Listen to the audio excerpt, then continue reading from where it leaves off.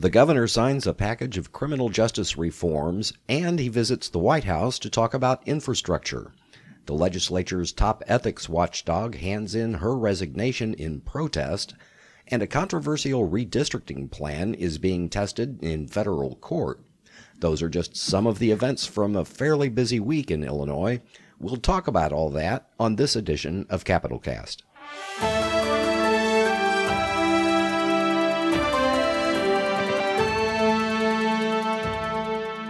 Hello and welcome to Capital Cast, a regular podcast of Capital News Illinois. I'm Peter Hancock, and with me here, as always, is our State House Bureau Chief, Jerry Nowicki. Jerry, one of the biggest pieces of news this week was signing of Senate Bill 2122, which prohibits police from lying or using deceptive interrogation practices on juveniles. The bill signing took place up at Northwestern University Law School in Chicago, and one of the people there was Terrell Swift, who spent 15 years in prison for a rape and murder he didn't commit. I want to play a little bit of what he had to say. This bill, I truly believe, could have saved my life. When it was first brought to me, it touched me in that sense that it could have saved my life. But the reality is I can't get what I got back. So moving forward, I want to try and help and make sure that this doesn't happen again. We don't need another Terrell Swift, Michael Saunders. We have so many exonerees over here. Jock, Johnny, I mean, you can just pick one. And this happens so much, and it's something that needs to change. Granted, this bill passing is a great step, but we still have so much work to do. We still have so much work to do because there are so many brothers and sisters still there now wrongfully. And we can all agree that one day in prison wrongfully is too long.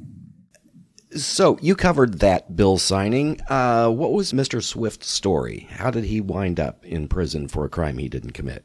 Yeah, long story short, when he was 17 years old, he and three others, now known as the Inglewood Four, they were all in their teens, had falsely confessed to that crime and were exonerated in 2011 by DNA evidence. So what Mr. Swift got up there and said is, I was told a series of lies in custody, starting with police telling my dad and my uncle that they're taking me to one police station and they took me to another. And he says then the lies just escalated from there. So, when you're a kid in your teens, whatever, you're more likely to sort of believe that stuff. One of the examples, a woman from the Centers for Wrongful Convictions, she said, if you tell a kid, hey, if you just confess, you're going to get to go home, or your DNA was found on the body, you don't know how they're going to respond. It could end up in a wrongful conviction. And in Illinois, there's been, I think she said, 100 recorded wrongful convictions based on false confessions, and 31 of those were child. So, I mean, it's a problem. And Illinois has become the first state in the nation to have a law like this on the books, and it'll take effect in January.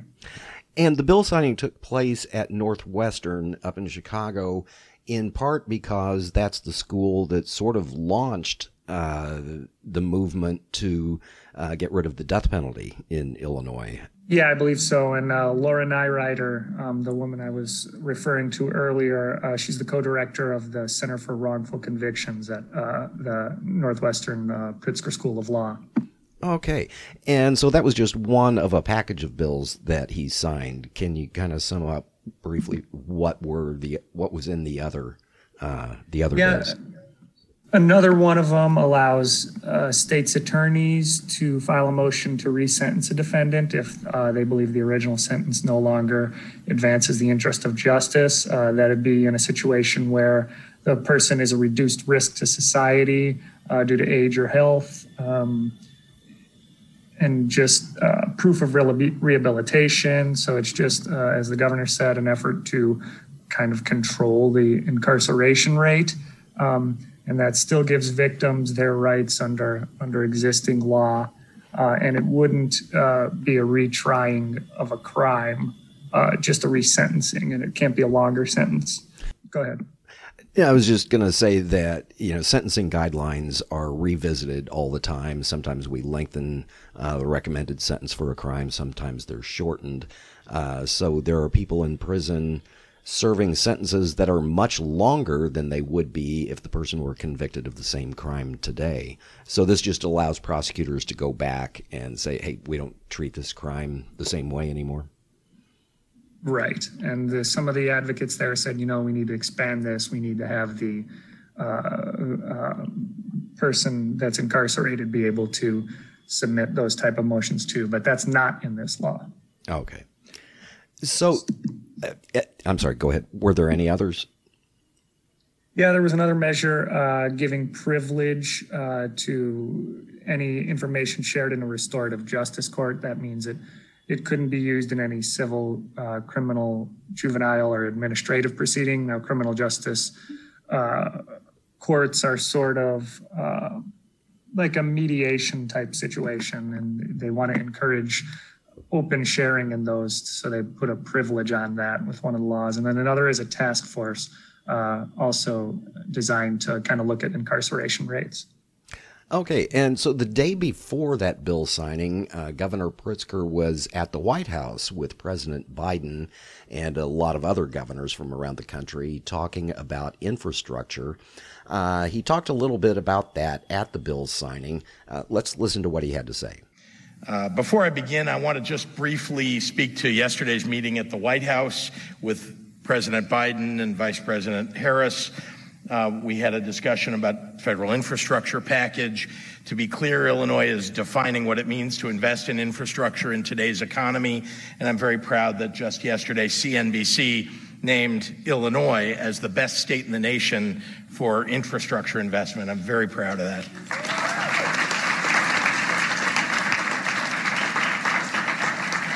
And so just briefly, and I will move on to the topic of the day, but I wanted to make sure and address this for members of the press, that through the bipartisan Rebuild Illinois Capital Plan, we're investing $45 million, $45 billion into the greatest foundations for a strong economy, something that'll create jobs for everybody. That's roads and bridges, waterways and airports, community colleges and universities, a stable early childhood infrastructure, something extraordinarily important to me personally, more access to better health care for everyone, confronting climate change, and bringing high-speed broadband to every corner, every block, every corner of this state. A 21st century infrastructure package must address 21st century challenges. We're doing that here in the state of Illinois, and that's exactly what the president is working to pass at the federal level. It will be an enormous assistance to all of us. So we just heard him talk about the 2019 capital plan in Illinois, a $45 billion infrastructure bill.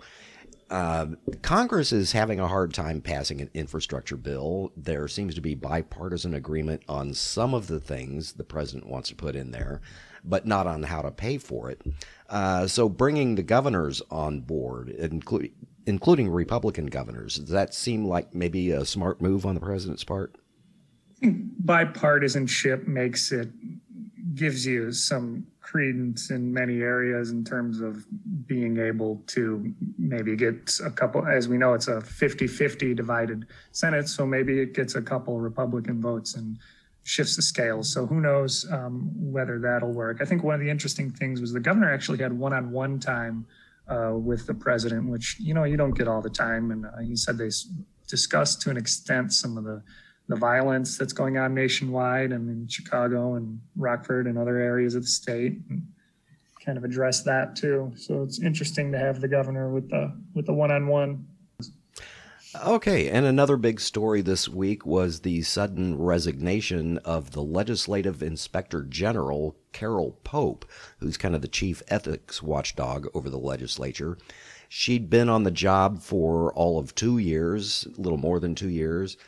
She spent much of this past legislative session pushing for ethics reform measures that ended up not going through. So she ended up resigning in protest. I guess, first of all, was this a surprise, do you think? Maybe, maybe not, but there's been a couple. I think the last 2 or 3 have resigned early, whatever it was. I think there was a 3-year period where there was no inspector general. But, she had lobbied for the ability to issue subpoenas, which I don't know how realistic that ever would have been, but the new ethics provision didn't have that.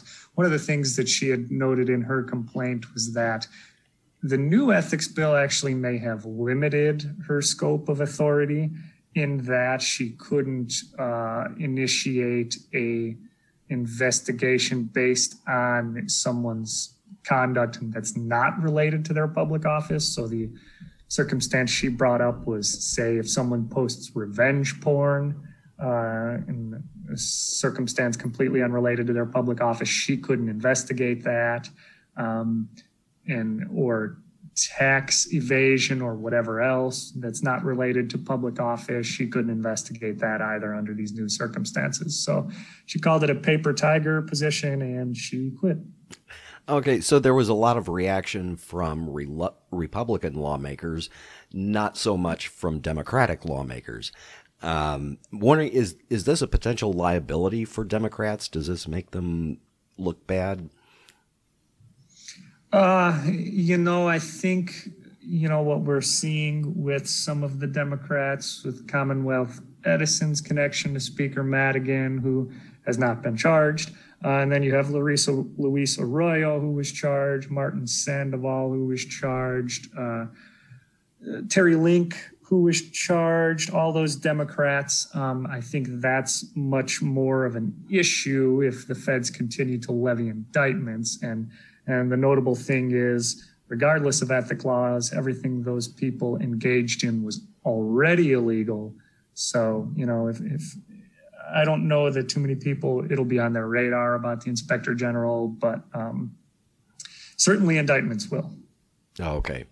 Well, another big piece of legislation that went through this year, of course, was the legislative redistricting bill.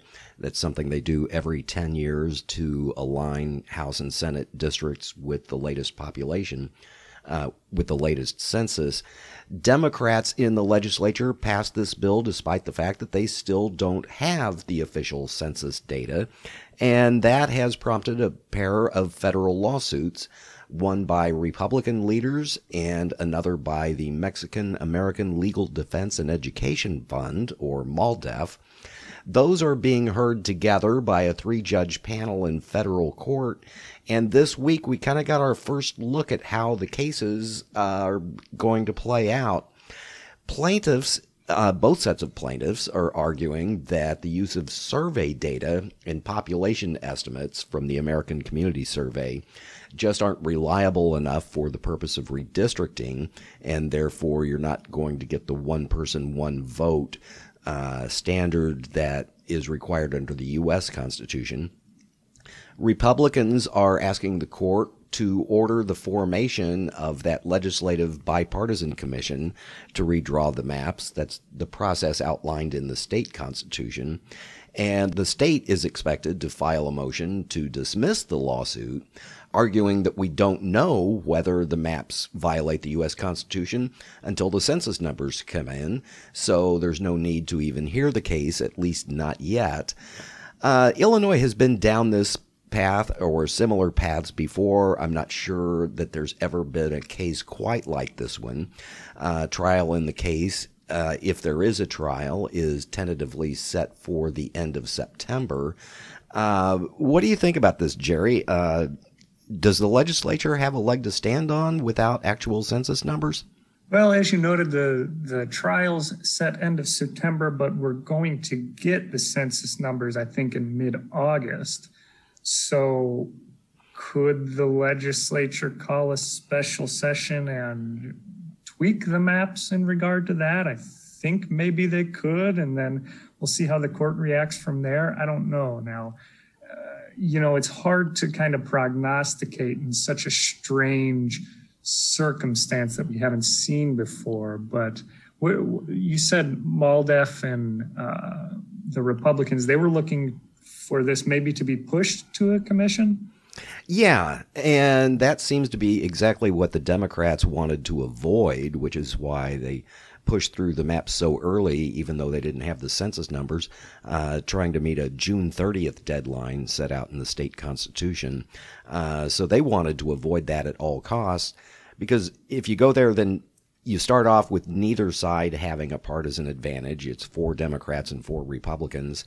And if they can't meet a certain deadline, then a 9th person is added. The name is drawn out of a hat or something, giving one side or the other. So Republicans conceivably would have a 50-50 shot at getting a partisan advantage through the commission, and Democrats want to avoid that at all cost.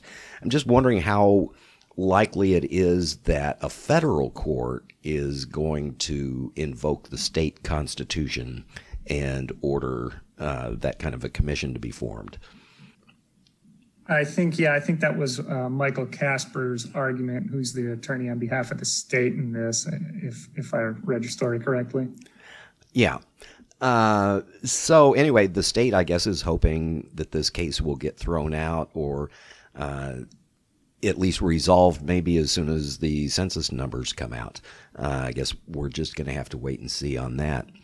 Well, that's about all the time we have for this edition of Capital Cast. Capital Cast is a production of Capital News Illinois, a Statehouse reporting project of the Illinois Press Foundation. Until next time, this is Peter Hancock with Jerry Nowicki saying stay safe and thank you for listening.